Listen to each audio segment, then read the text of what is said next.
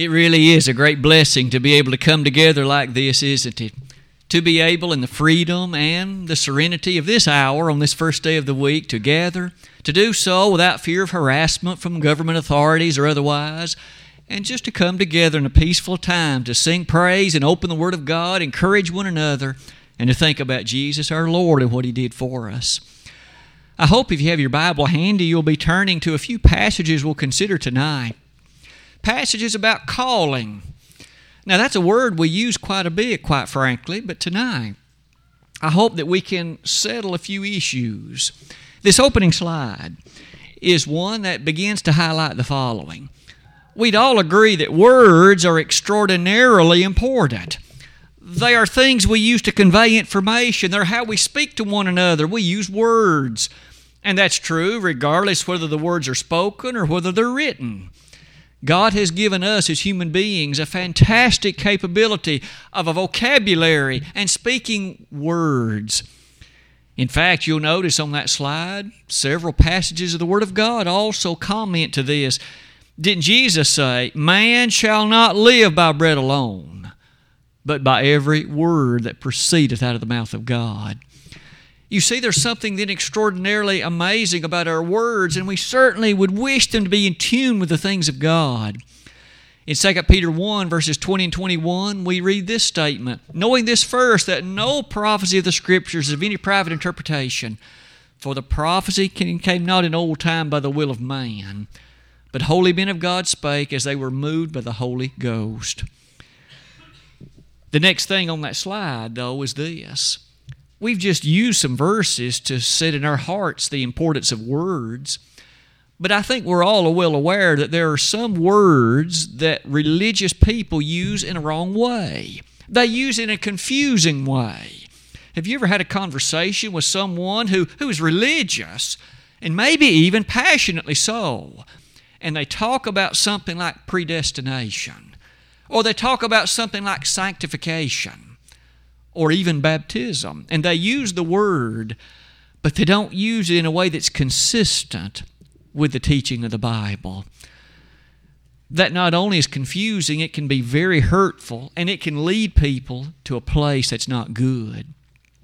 I'd like to suggest to you that another word that fits into that category is a much shorter word than any of them. It's a four-letter word, call. C-A-L-L. As you and I close that slide, let me invite you to study with me tonight about call. How does the Bible use that word? In what way does it use it? And furthermore, what lessons can you and I take from it to help clutter sometimes what is a denominational presentation of that point? This next slide is one that's informational in the sense that it merely sets before us the basics of the word call as the Word of God uses it. Let's start at the top. Maybe you've heard someone say, "I was called to be a preacher." Or maybe you speak with someone else and they say, "God called me to go and speak to that person." Or "God called me such that I would engage in this activity at this moment or this time." Well, that kind of language usage is not all that uncommon. In fact, the Southern Baptists, which of course are a very prominent religious organization, they place an extraordinary emphasis on calling. In fact, if you ever have an interest in learning about those who preach in the Southern Baptist denomination, they have to receive two different calls. First, there's an inward call in which they perceive that God specifically and individually is directing them to accept a call to preach. But that's not enough. That same person has to receive an external call from the congregation to which they now intend to preach. There's two different calls then, at least, that organization expects an individual to not only receive but answer if that person is going to preach for that group. That usage begs some of the following ideas. Would you notice near the bottom of that slide the number, and it's a rather fantastic one. All throughout the 66 books of the Bible, the word call or some form of it occurs 881 times. That's no small number. 881 occurrences of that word, either in Hebrew or Greek, in the original languages, and of that number, as you can well tell, 315 of them are in the New Testament. In other words, God has chosen, by His inspiration, to use that word very, very often in the nature of the Word of God itself. So tonight we'll have a large number of things to consider, but let me quickly say, I won't read every verse, all 881 of them, wherein that word occurs. We clearly would be here a while. But what I would ask you to do is what you and I will find shortly. The word does have a number of particular usages that are attached to it. I have chosen to divide the lesson around a Greek lexicon. If you actually look up the word call in this particular Freiburg Greek lexicon, the particular definitions that are presented are the very ones that we're now about to consider, and use words and verses in the Bible to help us understand the meaning. Meaning number one. One of the ways the Bible uses this word call is just as you would have expected it. It is used in a way that provides a name to either a thing or a person. In other words, you call something or somebody by it or their name. Well, the Bible uses that word that way. Look at some of these examples. In Genesis 32, verse 28, now remember, the actual son that was there under description was a man named Jacob, but God called his name Israel. In other words, God called him by this new name, another name. Isn't it interesting then, the word call can sometimes be used in that way? Don't you and I use that word a lot that way when it comes to a little baby? When a father and mother are about to have a baby, or maybe they've just had one, you say, what are you going to call him? What are you going to call her? Meaning, what name are you going to designate with regard to this little baby? Well, that's one of the ways that the Bible uses this word call. And another example in Genesis 32, verse 30, that same idea is presented again with respect again to Jacob and Israel. Look at this other example, though, in Lamentation 2:15. There you recognize that it's a city, and it says God called its name. He was speaking about Jerusalem, and it referred to this city by this designation that God gave it. But the word call is used in that place. Maybe one final example in Revelation 1 verse 9. In that last book in the Bible, there you may remember that John was exiled to an island, but it was called Patmos. So in other words, the name by which that island was referred to was called Patmos. I think we're rather familiar then with the idea of using the word call in that way, but I thought that you might notice a few other particular usages in the Bible wherein it is used that same way. In Hosea 1, verse number 6, you may remember that Hosea and his wife had a child, and God directed what the name of that child was supposed to be. Call the name Lo-Ruhamah, which means not my people. Notice God called or told Hosea what to call the name of the baby. To that, might we add Luke 1:59. As we transition into the New Testament, you might recall that interesting scene wherein John was such that his parents, Zachariah and Elizabeth, there was an interesting set of events surrounding the birth of John, but the time came when the little baby was born and the citizens of the community said, what are you going to call him? Call him John. As you think about that usage, probably that one is not at all unusual. We frequently use the word call that same way today, and the Bible sometimes uses it that exact same way. What about the second way, however, in which the word call is used in the Bible?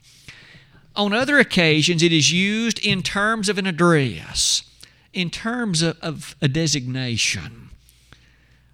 I think, again, we probably are familiar with using the word call in that same way today as well. This is the idea of addressing someone perhaps with a title, maybe with a designation as to who they are or what they might become.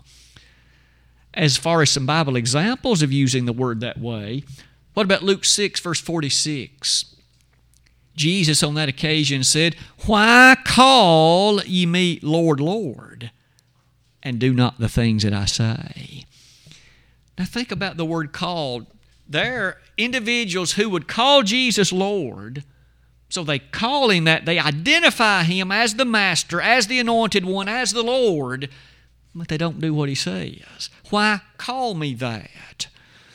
As another example of that, in Luke 20, verse 44, one more time the word call is used with respect to Lord in that same way. There it was David.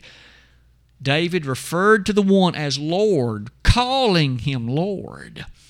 Now notice that's not exactly the same as that first definition. You're not giving the person a name. You're using a title of designation with respect to the person. One final verse, 1 Peter 3:6.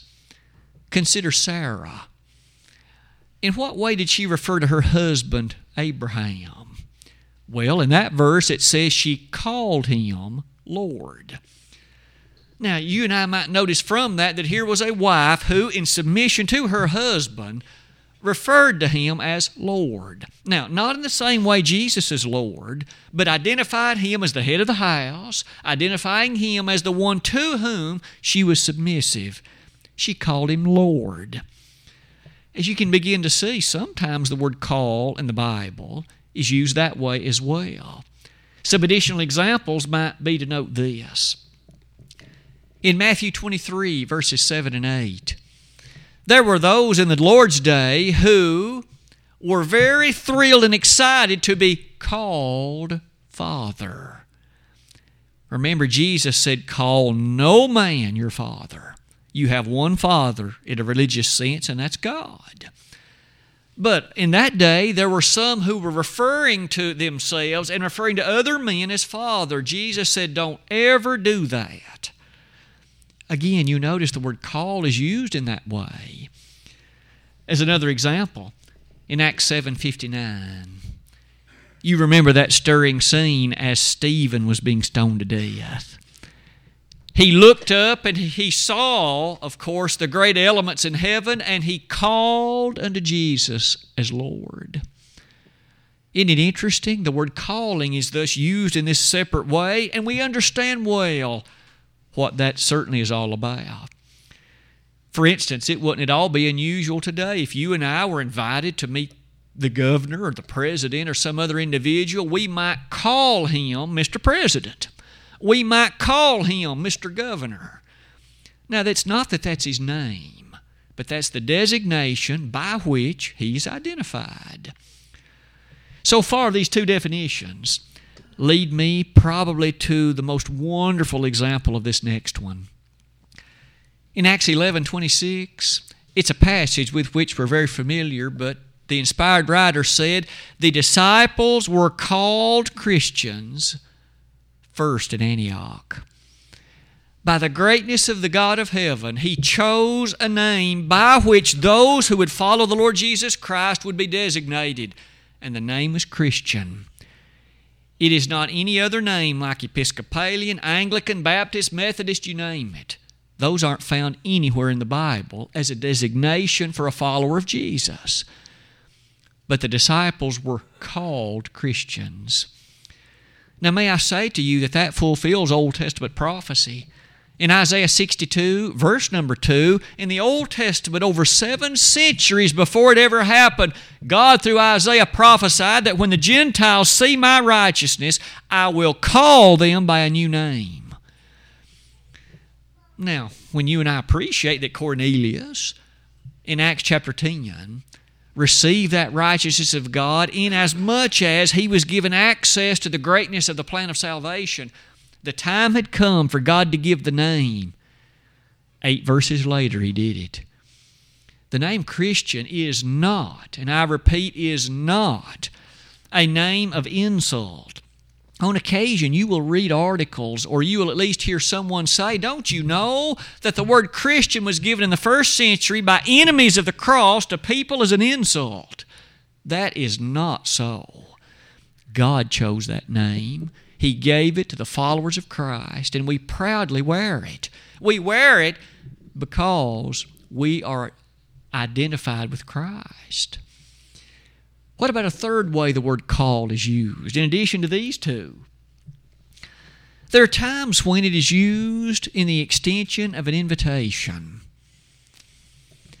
Look, for instance, at some of these ideas. In Exodus chapter 2, verse number 20, a very interesting presentation that's made on that occasion. The text simply reads like this. And he said unto his daughters, and where is he? Why is it that ye have left the man? Call him, that he may eat bread. The idea is, you may remember, that Moses had, of course, done something very nice for those women. He had, in fact, drawn water for their camels and their other animals. But you'll notice the daughters didn't invite him. They didn't do anything for him. And their dad said, why didn't you do that? Call him that he may eat bread. Invite him. Extend to him an invitation to come. Isn't it true? We often use that word the same way today. Maybe you're having a get-together, or perhaps family members are coming, and you call them and ask them to come, or you make known the opportunity for them to come. You call them. Sometimes a mother will do that. When the kids are out playing and it gets near supper time, she opens the door and calls them to supper time. We understand that. The Bible also uses that word again in that way. Look at 2 Kings 4:15. There it was the Shunammite woman. And isn't it true that there again the word call is used as an invitation, inviting her and that family to the circumstances of the evening?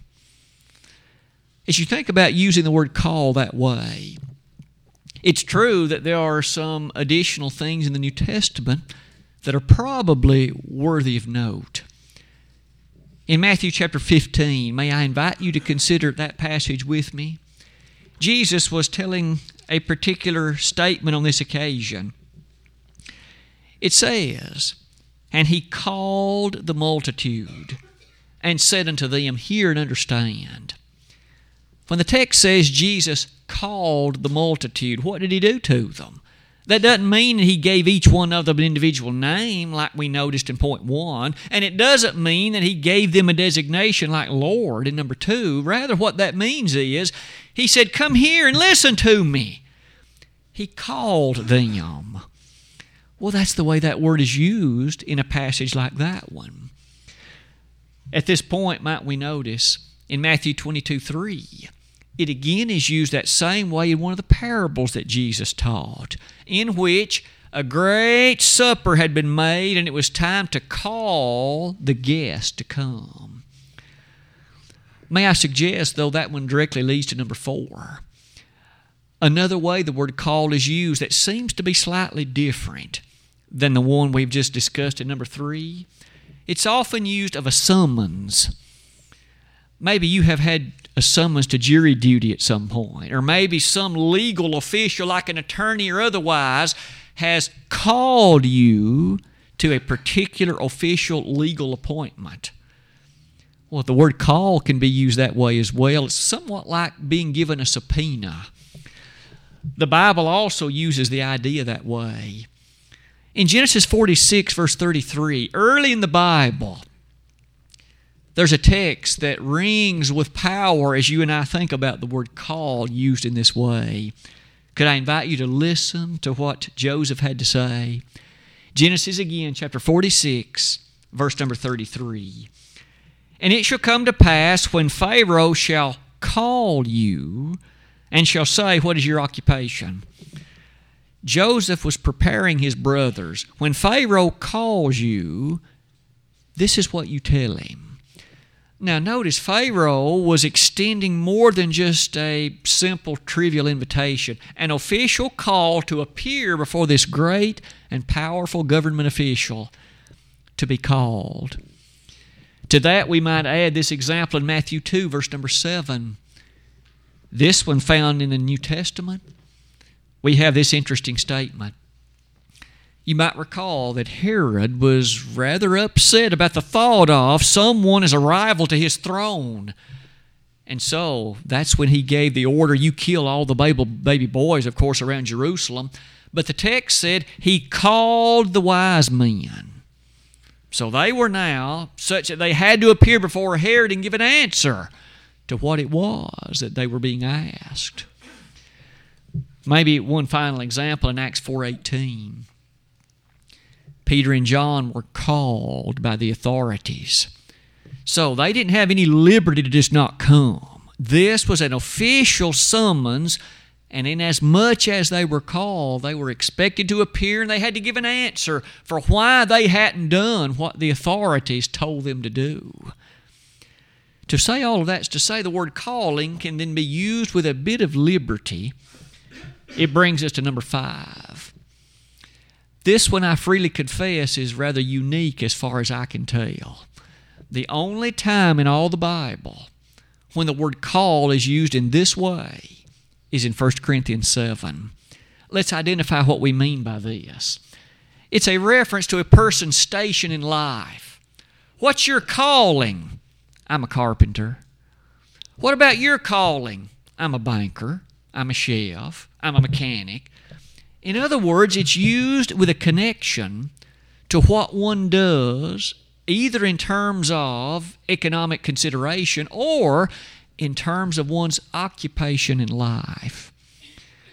In 1 Corinthians 7, this is the explicit passage in which that appears that way. In verse number 20, let every man abide in the same calling wherein he was called. Art thou called being a servant? Care not for it. But if thou mayest be made free, use it rather. For he that is called in the Lord, being a servant, is the Lord's freeman. Likewise also he that is called being free is the Lord's bondman. You can see the idea. The word calling there doesn't mean any of the things we've learned so far tonight in the other definitions, but rather it seems to connect rather carefully to the thought of what one's station in life is. Now we know that because of the context of what Paul goes on to say. Is one free? Then care not for it. Are you a servant? Again, don't try to become free. May I say that it isn't wrong to at least think about using the word that way, though again, as far as I can tell, that's the only place that the word is used that way. Now, if you know of others of those 881 that this one fits in, please let me know. Calling. Look at some of those bottom statements. It would be fair to say, though, rather quickly, that is not a license to continue in a life of sin. On occasion, you will hear that verse utilized with an attempt to say this. Here's a man living in adultery, but he obeys the gospel, so doesn't that verse teach I can stay married to this woman, even though it's an adulterous marriage, but doesn't that verse tell me to remain in the same calling? That's not what that means. He's not talking about some sinful lifestyle. One couldn't possibly repent of something and continue in it. Romans 6, verse 1. But isn't it so? In James 1:17, we at least need to appreciate this fact. Every talent and every capability and skill that we have is due to the blessing of God. And so we would thus desire to employ it to His service and for the glory of His kingdom. To use the word calling that way would certainly be a very appropriate thing, and it brings us to number 6. Yet another way the word called is used. There are many verses wherein it's attached to a task or an appointment. And quite frankly, this one relates to a commandment in many, many cases. For example, in Genesis 22, verse number 11, you remember that Abraham had taken his son Isaac up to Mount Moriah because God had said, offer him as a sacrifice. And yet, when he got there and bound his son, God saw the truthfulness and the faith of Abraham, and God stayed his hand.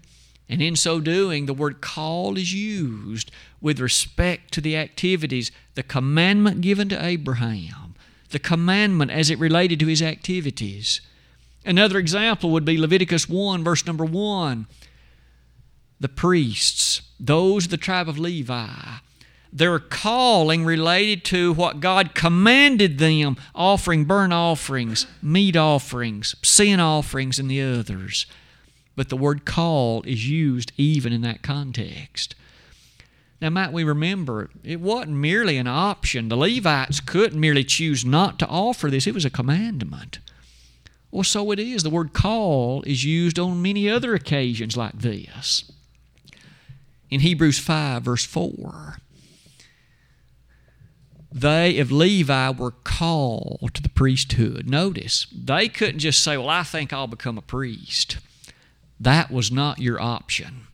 If you were a baby boy reared in the tribe of Levi, you knew from the time you could know anything that you were going to serve as a priest, as long again as your body permitted it, and you were not such that you were ceremonially unclean for some reason.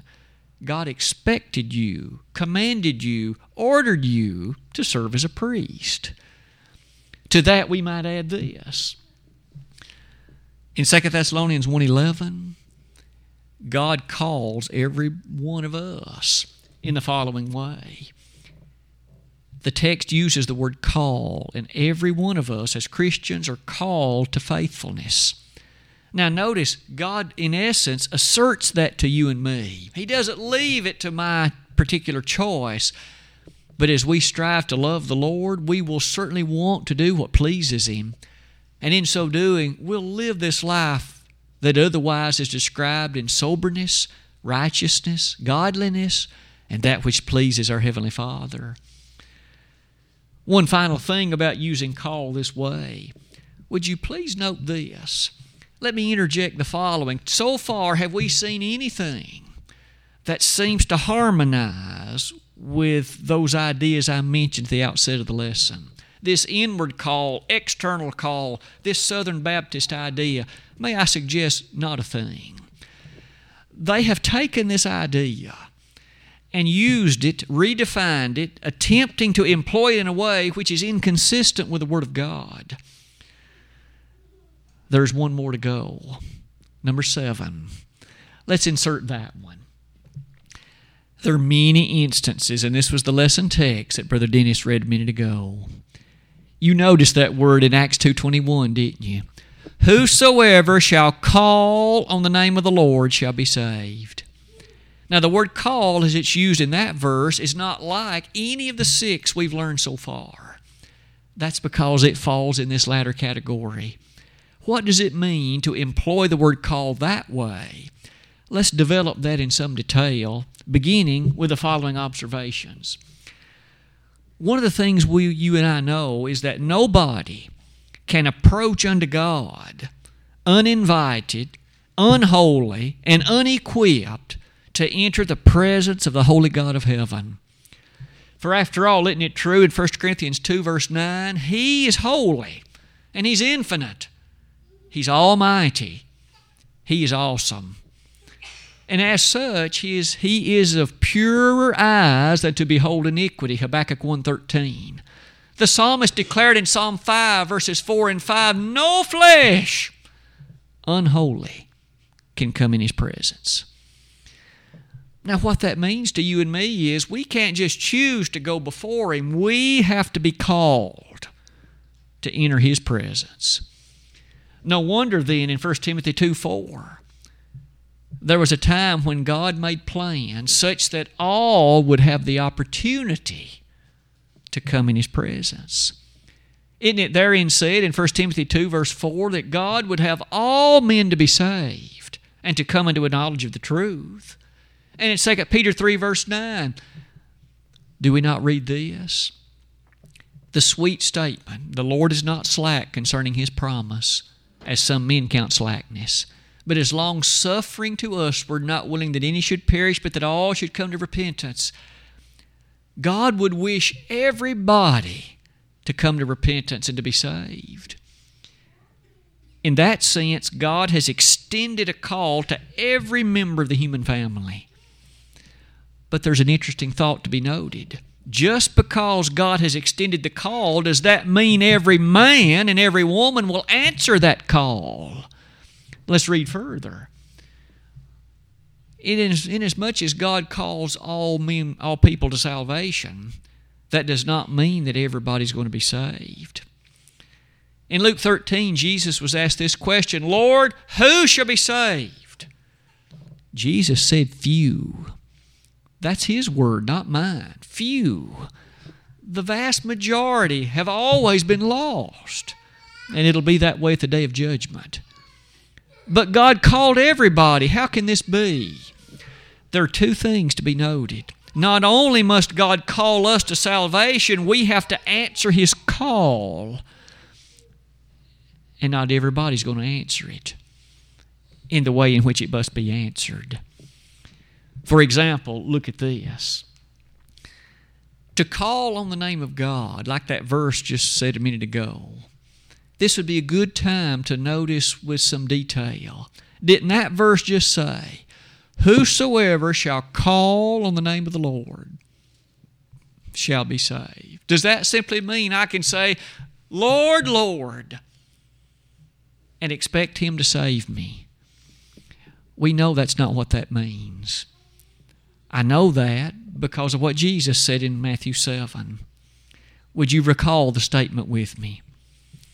Not every one that saith unto me, Lord, Lord, shall enter into the kingdom of heaven, but he that doeth the will of my Father which is in heaven. For many shall say unto me in that day, Lord, Lord, have we not prophesied in Thy name, and in Thy name cast out devils, and in Thy name done many wonderful works? Then will I say unto them, depart from me, ye workers of iniquity, I never knew you. But God called them. But they never answered His call because Jesus said, I never knew you. May we again appreciate not only must God call us, we must answer that call. And so it is. In 2 Thessalonians 2:14, we have a powerful passage. I would ask you to note it with care. How does God call us? That's the reason this is so profound. Does He call by nature? Does He call in small, still voices in the night? Does He call in visions and in dreams? Does He call by influences and associations with others? I don't doubt some of those things may have influences on you and me, but Paul answered our question when he said, the God of heaven calls by the gospel. It's the gospel of Jesus Christ that calls you and me. We shouldn't expect Him to come to us in a dream, a vision, a small voice, some thought or intent in the heart. It doesn't happen that way.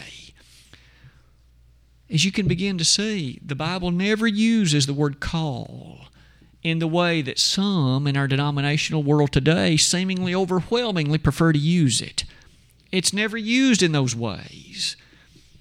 It is used in these ways we've learned, but let's add this.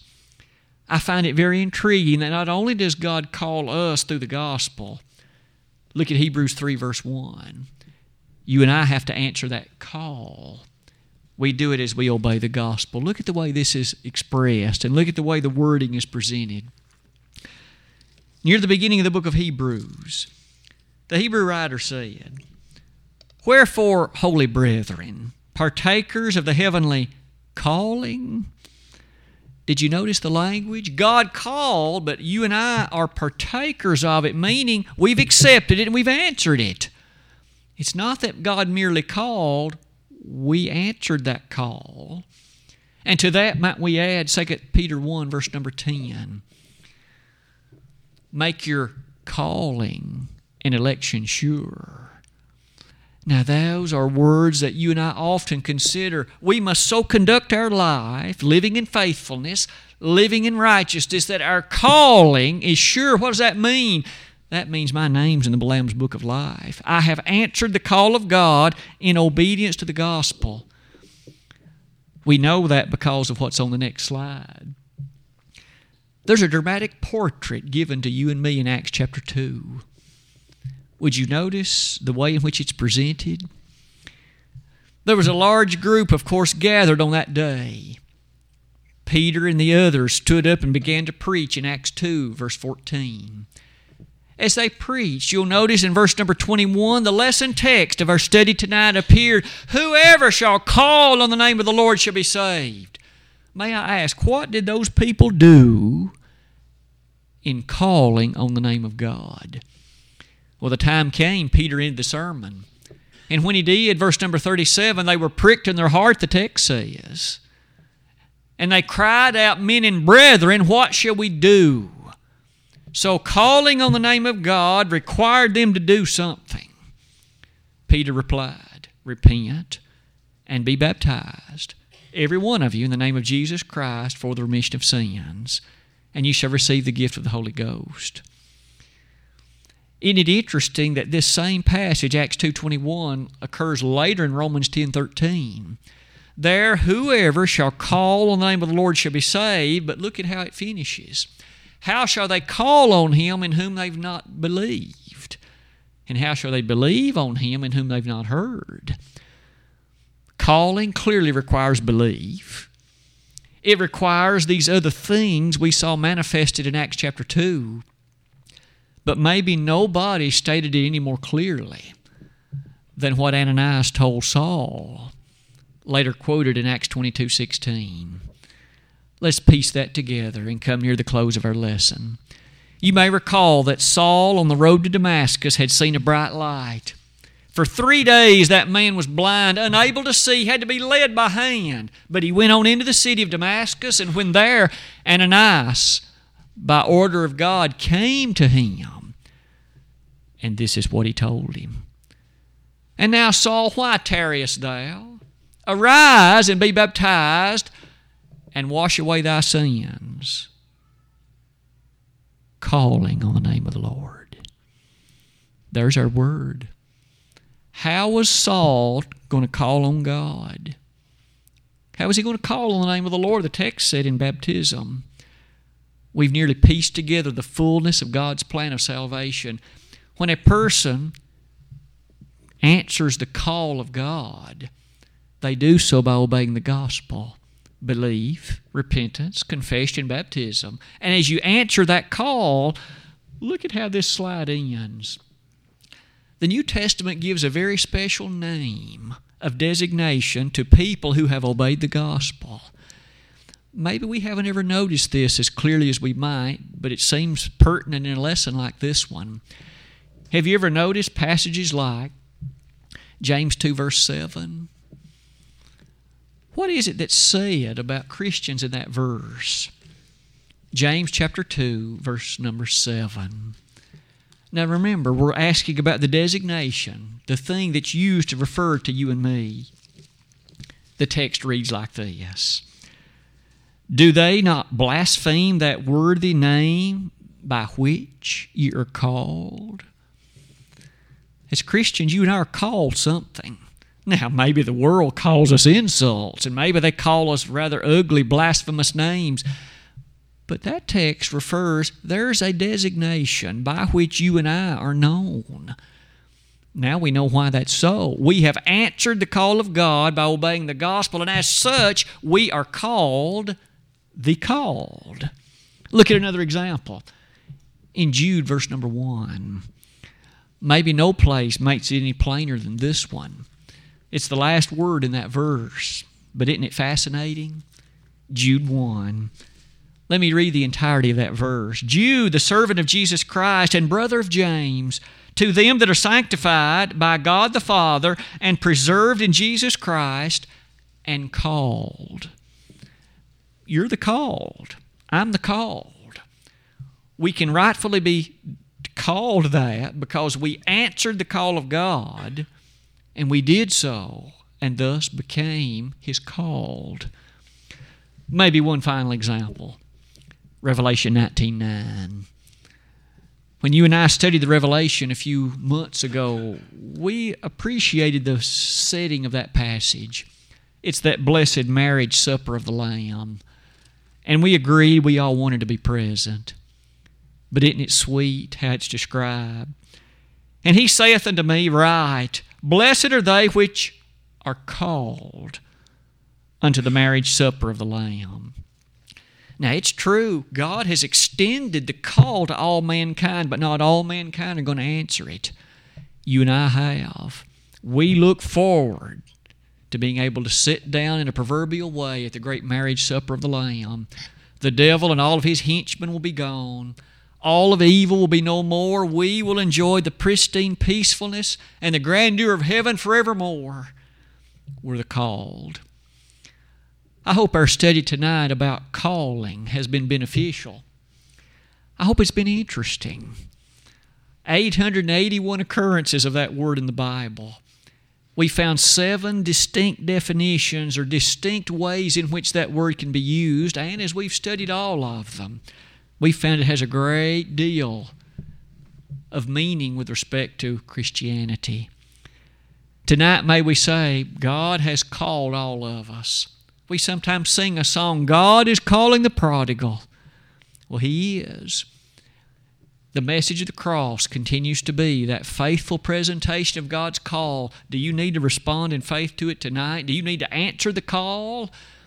If you have, may you live faithfully until death. If you've never answered it, though, why not tonight? You do it, as we've learned tonight, as you obey the gospel in belief, repentance, confession, and baptism.